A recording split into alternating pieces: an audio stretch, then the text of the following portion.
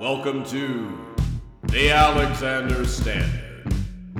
Today's episode, Antipater I and AlexanderV.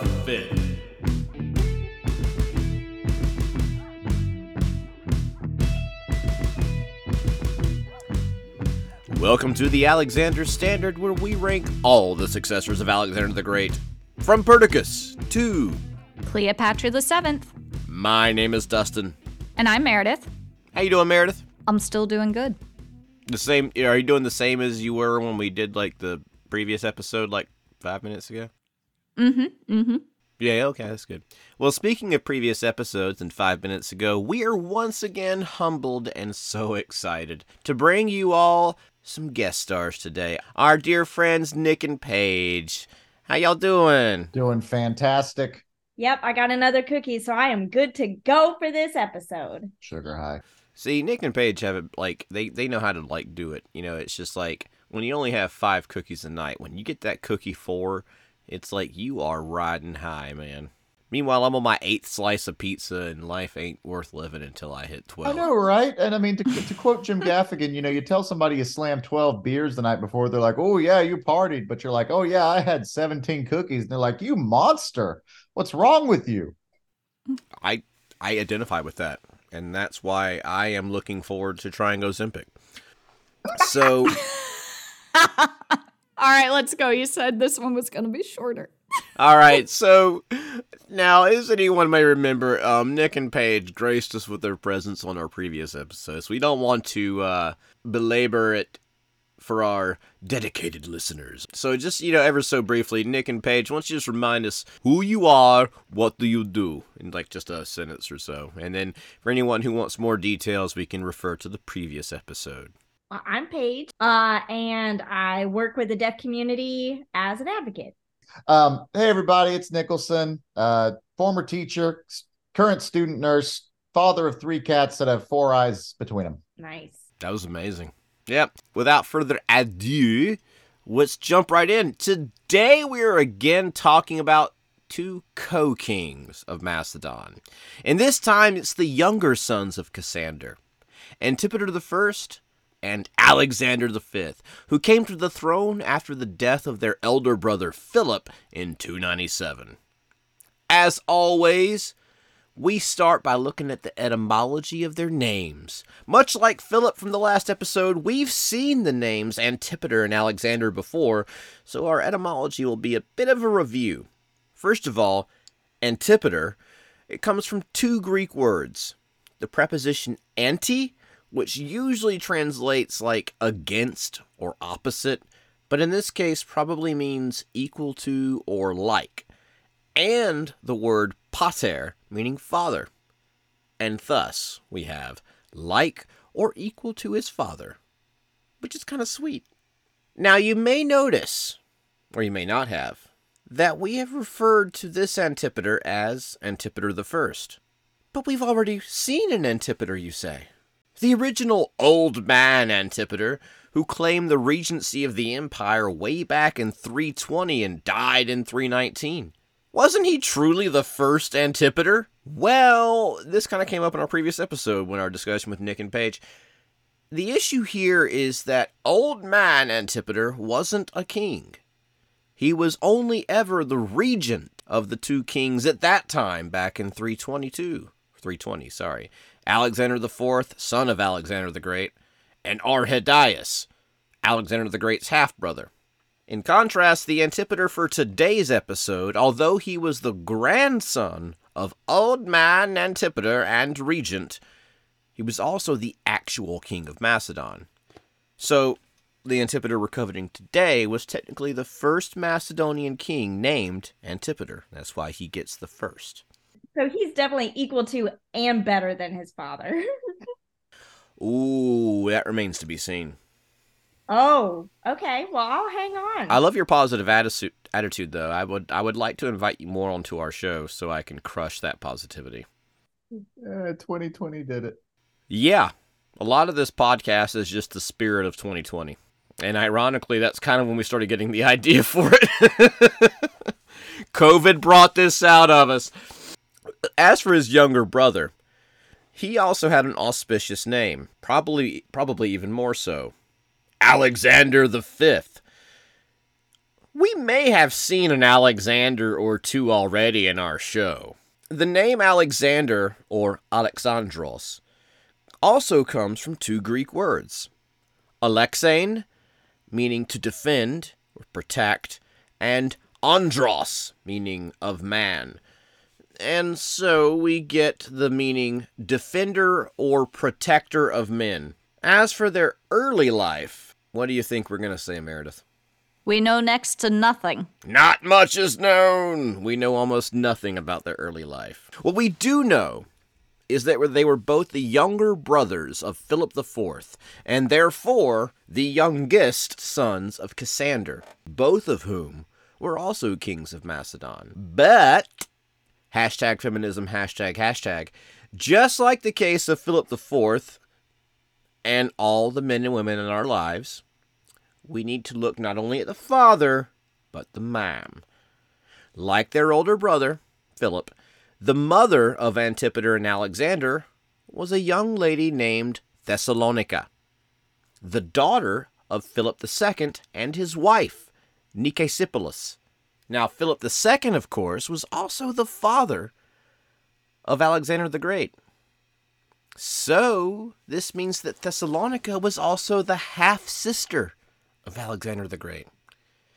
Technically, again, like their older brother, Philip IV, both Antipater I and Alexander V were simultaneously grandsons of Philip II and the nephews of Alexander the Great. So, in marrying and having children with Thessalonica, Cassander had forged a very prominent genetic connection to the family of Alexander the Great, and therefore a strong claim to the throne. Well, we know what happened next.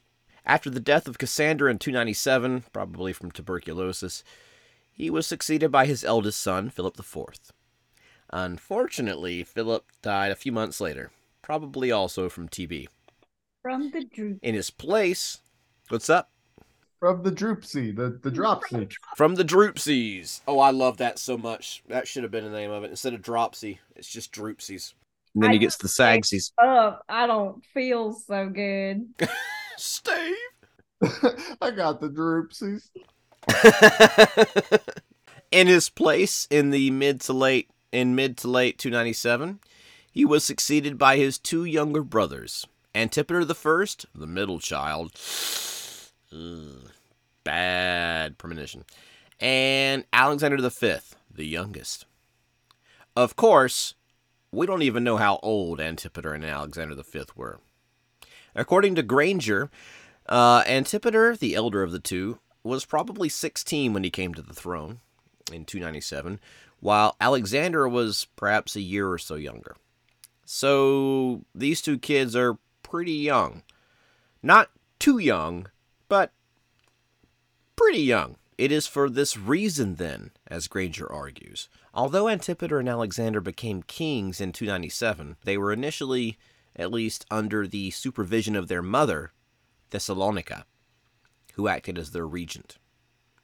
Indeed, Granger speculates that the joint succession of the kings was, quote, a scheme devised by Thessalonica herself.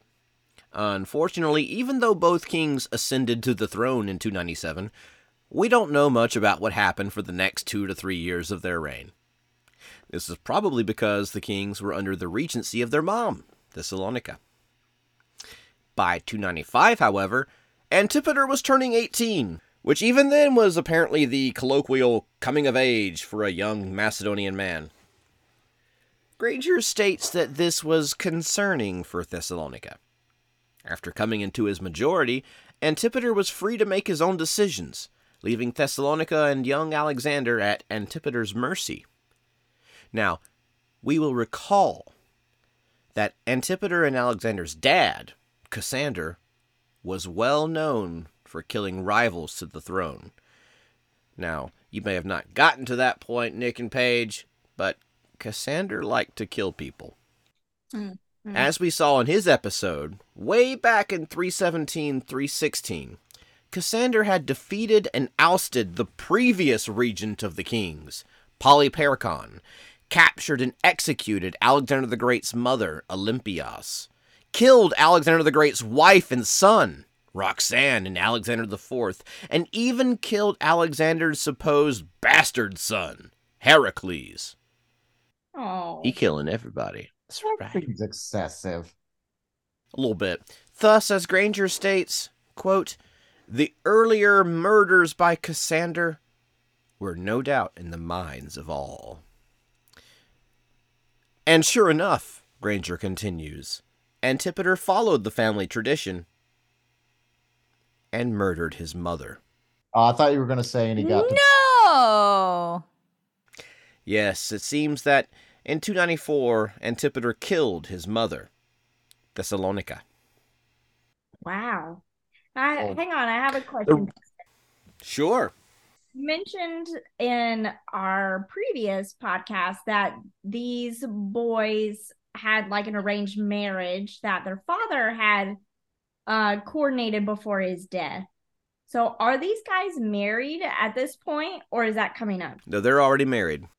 So why did he stop at just his mom then? Why didn't he kill his brother or his brother's wife? So that's a really good point. Good question. Well, if he's going to wreck house, I just wonder why he stopped halfway. Yeah. Cassander had already arranged marriages for his sons, or for his younger sons, Antipater I and Alexander V. As we saw in the previous episode, Philip IV probably didn't get a marriage because Cassander knew that he was probably going to die, but he wanted to make sure that Antipater and Alexander had their marriages set up. Now, I'm quoting from Granger here. The two younger boys were already married to daughters of other kings, Antipater to Eurydice, the daughter of Lysimachus, and Alexander to Lysandra, the daughter of Ptolemy. For anybody who's just joining us, and to remind everybody else, these two people, Lysimachus and Ptolemy, at this point in Macedonian history, around 297, are probably the two closest and most friendly powers for Macedon at the time.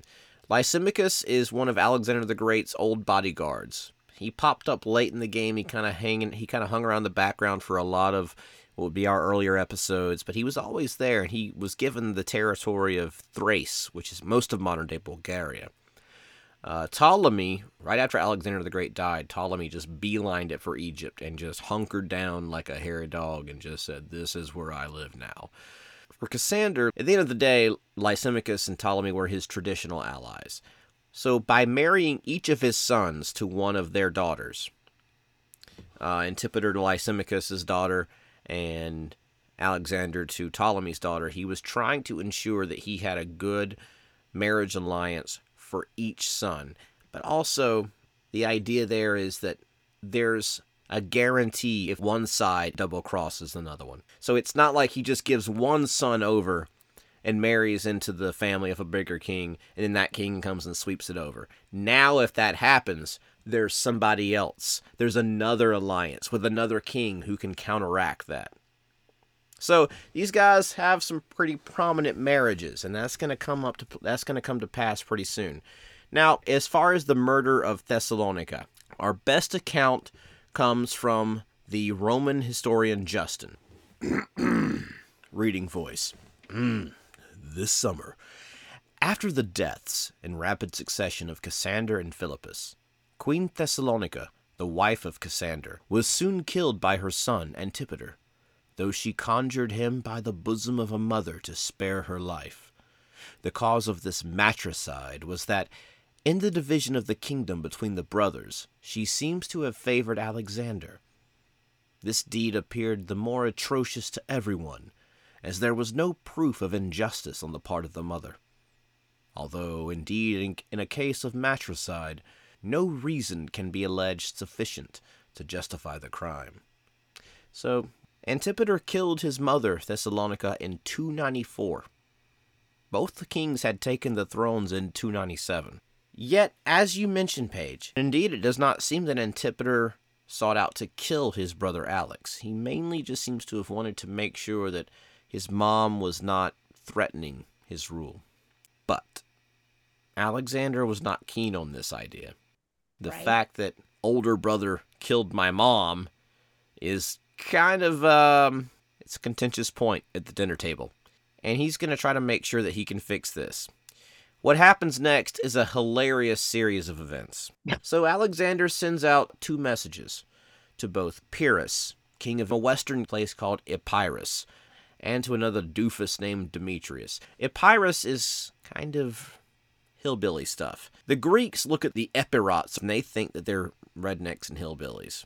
And although they're kind of a backwards people in the eyes of the Macedonians, that's where Philip's wife Olympias came from. And indeed, Pyrrhus is her nephew.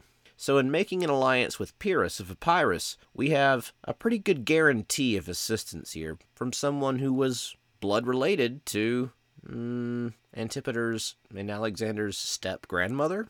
Now, Demetrius is going to get his own episode, but who's Demetrius, Meredith? Oh, he is Antigonus's son. So we, in a previous episode, we learned about a big bear named Antigonus the One-Eyed, because he had 3 legs. No, because he had only one eye. He's a big boy, especially in the ancient Mediterranean. So in all seriousness, like, do we know if he was like large, tall, or was he just like, we do. Okay, gotcha. So it wasn't that his ass was clapping whenever he walked down the hall necessarily, although it could have been. Necessarily. Probably was. He got heavier later in life. He did. But he was very tall. We do know he was very tall because his son, Demetrius, who we just mentioned, was described as being of heroic stature, whatever that means. But we know that Antigonus was taller than his son. So like back then, Which, it's been like what? They've been like 5'2". Most guys would probably be around 5'5". Nice. Like nobody's like only the like super elite are eating well enough to like honor what their pituitary gland is trying to do. The fact that, you know, Demetrius was already heroic stature and that Antigonus was bigger, he's probably over 6 feet tall. So Antigonus was defeated and killed in 301 at a big battle at Ipsos.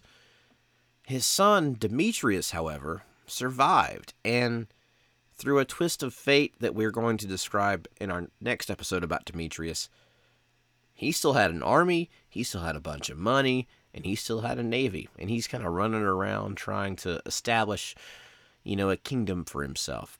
Alexander has appealed not only to Pyrrhus of Epirus, but simultaneously has now sent a message to this wandering bandit king Demetrius, asking them both for help against his brother Antipater.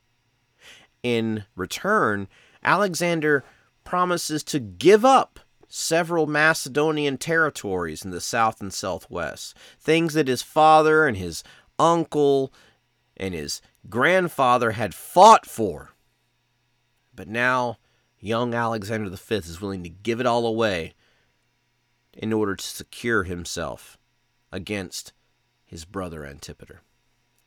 Well, indeed it works. Pyrrhus of Epirus responds immediately, and he secures the kingdom, knocks out Antipater, and kind of kicks him out of the kingdom.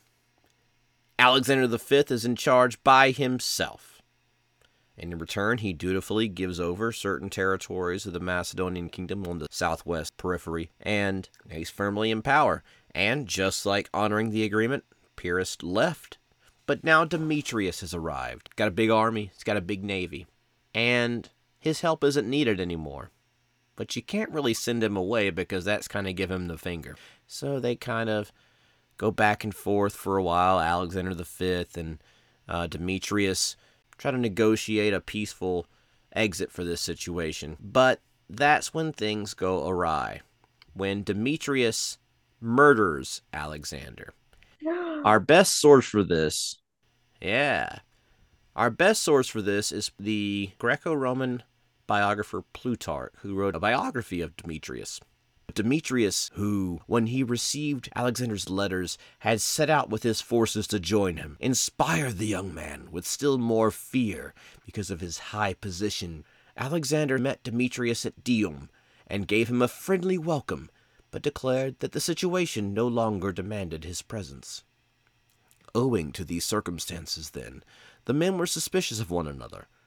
And besides, as Demetrius was on his way to supper at the young man's invitation, someone told him of a plot to kill him in the very midst of the drinking.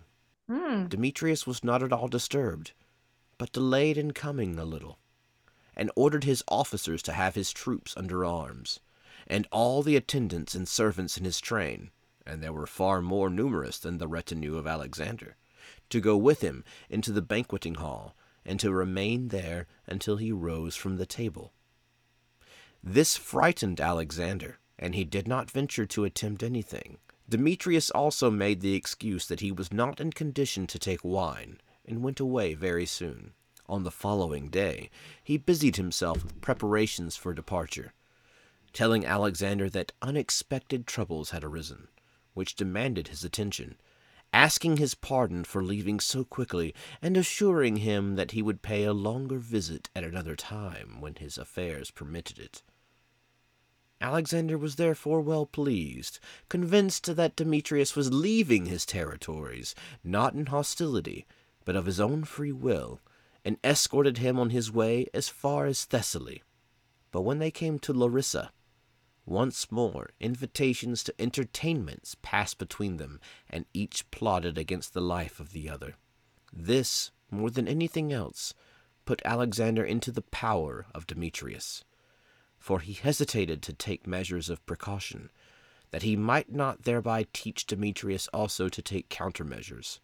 And he was forestalled by meeting the doom he was himself devising, since he delayed measures to prevent the other from escaping out of his hands.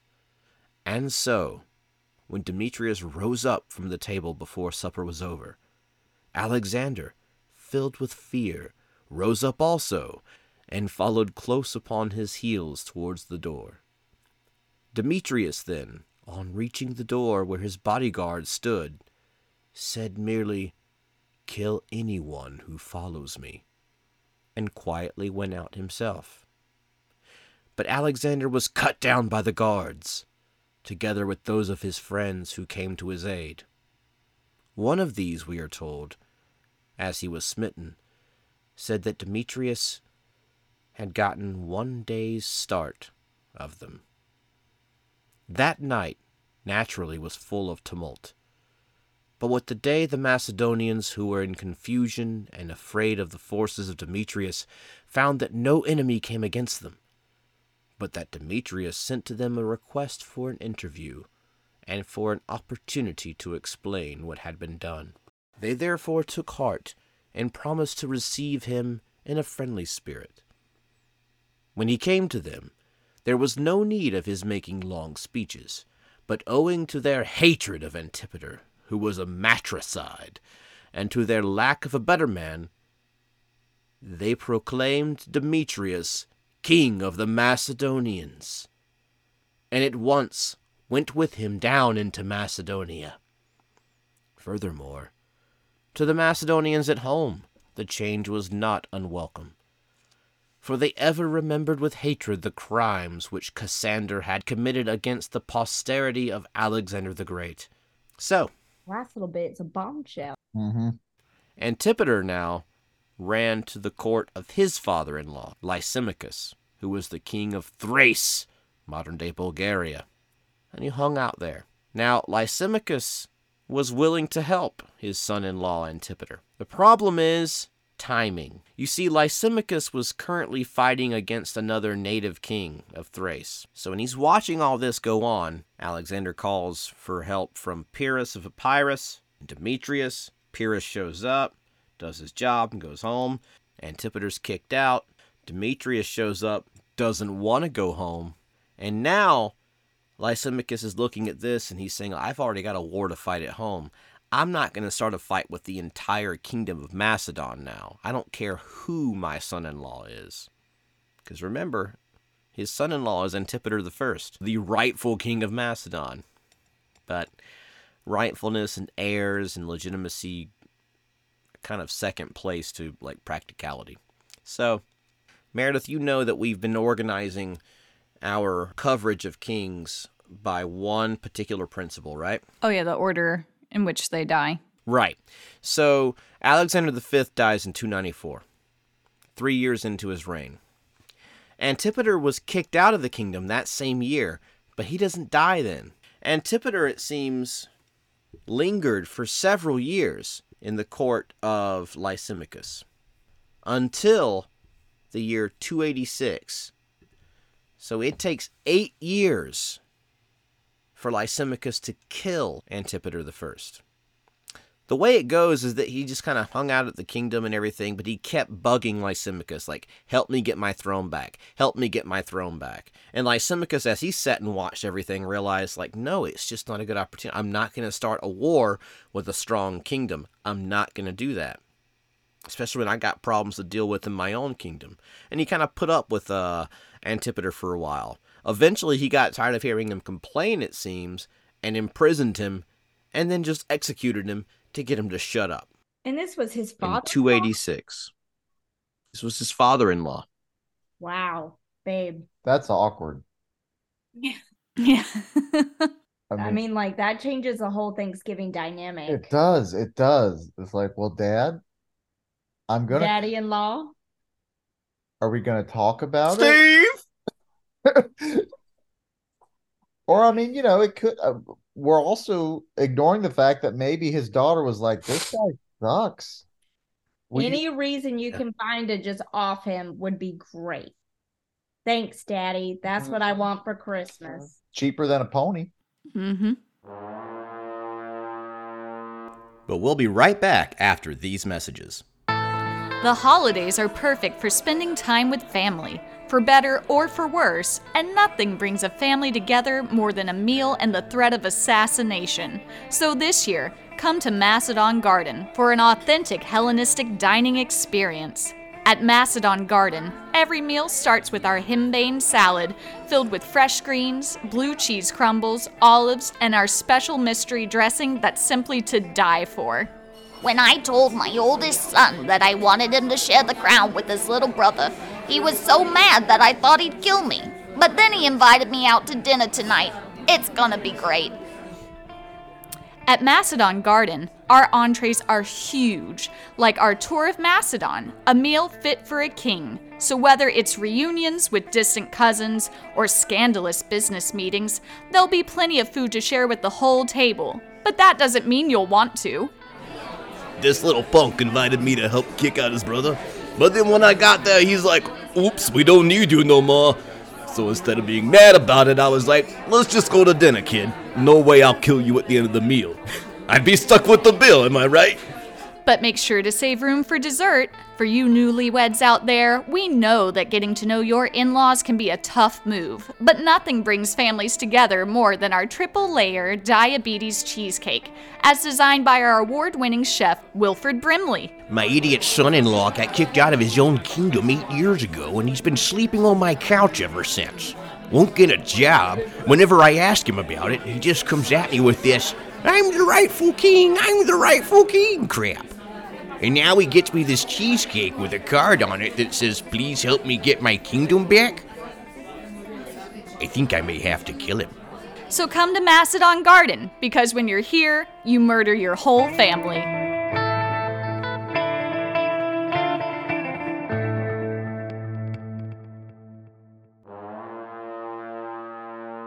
And we're back.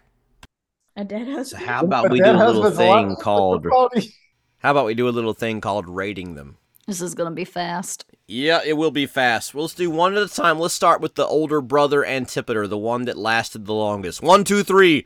Aristeia. Battle prowess. No. I mean, did his mom put up a fight? I don't know how he, Furthermore, do you get points for battle prowess from killing your mom? No, absolutely not. God. Okay. I think we all agree 0 for the Aristeia. 0. Oh, yeah. I mean, and I'm even going further, and I'm going to say with everything else I've learned about him and the fact that his father-in-law killed him, I bet his mom kicked the out of him. I can only hope, right? Yeah.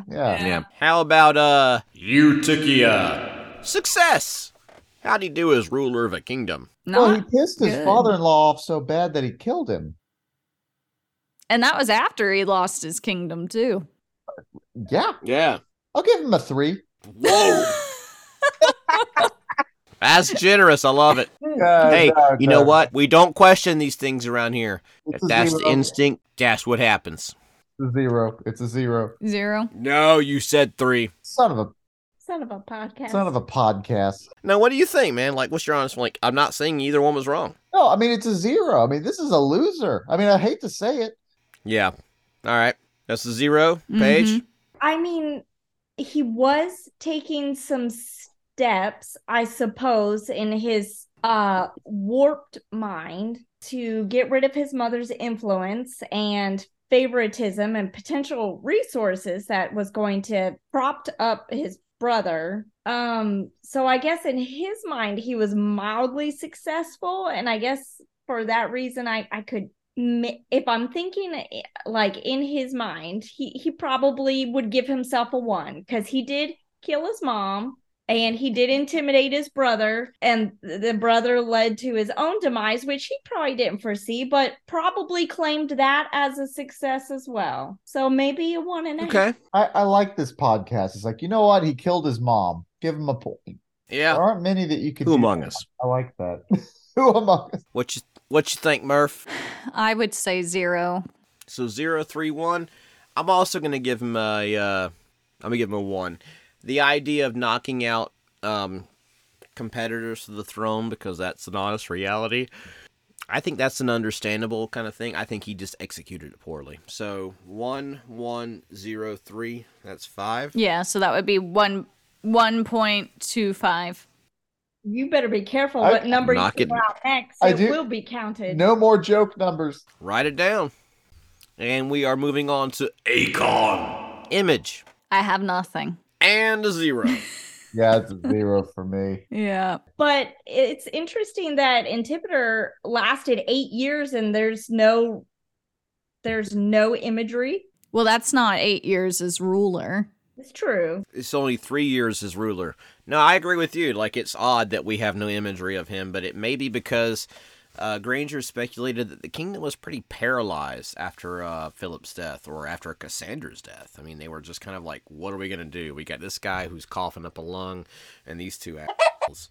So... All right, a 0 for me. 0 for me too. I wish there was a painting of him pestering his father-in-law. I'm enamored by that story, by that He is a part of meme. it. He is a meme. It's a meme. Like, how do you make your own wife's dad so mad? He's just like, you know what? That's it. You're dead. I'm going to kill you. God, you married my daughter, but this is the last straw. All right, so that's a 0 all around. For Kronos? Well, we're on Akon. Akon, 0. Yeah. I got... Now, 1, 2, 3. Kronos. Nope, Mania. Time. Mania. Mania. Craziness. Okay, well, this is easy. Did Antipater do anything that made you say, what the hell were you thinking, man? I'll lead. He killed his mom. Yeah, I think that he's got a. I think this one he could really, pull ahead a little bit here, because he didn't know when to quit, and also he killed his mom. So I'm gonna give him a 6, I think. Wow. All right. Yeah, because that's crazy. Like What you thinking, Paige? Now remind me, Dustin, there was really no evidence for him feeling like he needed to kill his mom, other than there was like some observed Jealousy. favoritism. Yeah, observed favoritism's the thing. And then that led to murder. Yeah, that's pretty crazy. A Yeah. little muck duck. Yeah. I'm trying to think of some of the past comparisons and things like that, because I do want to take the greater context in with my score. That's fair. So can you come back to me? Sure. Murph, what you got? I'm going to give him a 5 only because I know where we're going with some of the Ptolemies, and this unfortunately doesn't scratch the surface on them. Oh, Yeah. oh. I'll go with the 3. So I got a 3. Meredith's got a 5. What'd you say, Nick? He said 6. So that's 14. Paige? Murdering your mom's pretty severe. So yeah, I think a 5. Yeah. But knowing that All there's right. like, wow, that's a pretty metal threshold we're establishing here. Mhm. Mm-hmm. So that would give him a 4.75. High scorer. Yeah. Yeah. How about Chronos? Time. I got it calculated right here. Okay.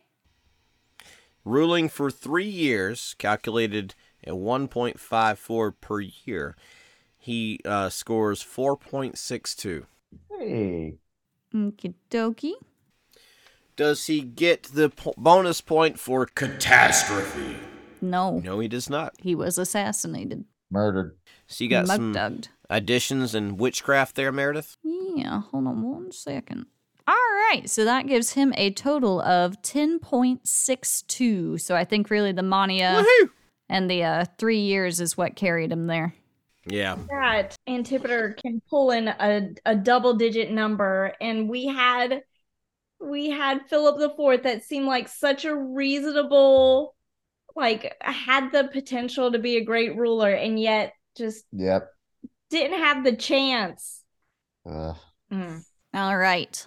So let's move on to Alexander V. Yeah. 1, 2, 3. Aristea. Battle prowess. Well, he asked for help and then got by the guy who helped him. So we give him like a point for like having the ability to ask for help, but then take away a point because your helped themselves to you. Yeah. You know, I think part of that is knowing who to ask and then knowing how to ask them to leave. So I'm gonna give him like he won the initial interaction, right? Yes, like he yes. got his he was the Antipater. So I would say, God, this is hard. I'm wavering between 3 and 4. I'm gonna give him a 3.5. You know. Okay. So battle Now prowess go ahead. does not have to be hand like combat. It could be strategy. It could be deception. It could be all of those sorts of things. Mm-hmm. I mean, he certainly, like Nicholson was saying, coordinated the help that he needed and got it. So yeah, I would say a 3. Okay. That's a really good point. I hadn't taken that into consideration, the idea of like him getting outside help from Pyrrhus of Pyrrhus and Demetrius. I mean, it does like show a lot of strategy on his part, so that's something. I'll give him a 2. Yeah, I'm going to go with a 2 as well. All right. So what was that? 4 and 6. That's 10. 10.5. Divided by 4, though, right? So that's a 2.625. Okay. All right. Eutychia. Success. Oh, poor thing. He tried, didn't he? Certainly He did. Definitely a bless your heart thing. Yeah. And I mean, if his one goal was to get his brother out, congrats, you did it. Yeah. However, I doubt that his plan was to die after his brother got out. Yeah, like to basically go at the exact same time. Yeah. I mean, you don't call in 2 kingdoms at one time. Not very successful guy, is he? And no diplomacy to be No. able to send, is it Demetrius? Yeah. No diplomacy skills to kind of work out like, hey, you made it all the way. Yeah. If there's something else that you're Yes. looking for that we can just, neutralize Yep. how pissed you are. Yeah, there's another source that talks about the idea that like he was like, okay, I have to play it nice with this guy for pleasantries.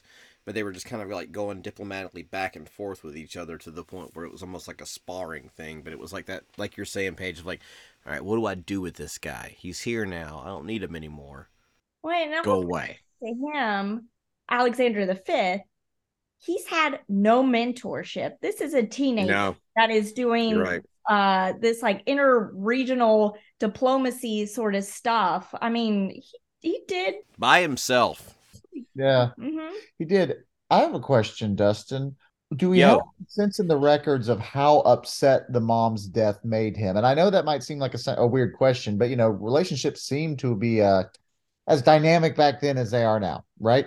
So was he enraged by it? Was it like oh, well, you killed her and I'm not upset that she's dead, but I'm more upset that you slighted me? Like, where was he emotionally on that? Do we know? Furious. Curious. Because after Antipater did that, Alexander, then that's when he began looking for allies. to Okay. help him secure his throne. So it was like as soon as Antipater did that, Alexander seems to have been on the receiving end of that, or just kind of caught wind of like, okay, so this is where we're at now. Just kind of like the thing of, go ahead. Well, I was just thinking that then brings in okay, so how blinded by rage was he whenever he's making these decisions? And what was his definition of justice? Was definition of justice to oust Antipater? Or was it, I'm going to kill this guy? Like that was his goal, to deliver justice. There does seem to have been a personal retribution angle to it, because there's another source that talks about how Alexander V and Demetrius were opposed to each other, but then they came to an agreement mutually. There's just so many factors and unknowns. He did get his brother out. So I'm going to be a little generous and I'm going to give him a 5 because he stuck that landing, but he didn't kill his brother. His brother went and got to live I'm going to assume, somewhat comfortable life until he was imprisoned and killed. And Demetrius wasn't kicked out, and Demetrius killed him. So I'm going to give him a 5. He made progress, but he didn't really follow through. Okay.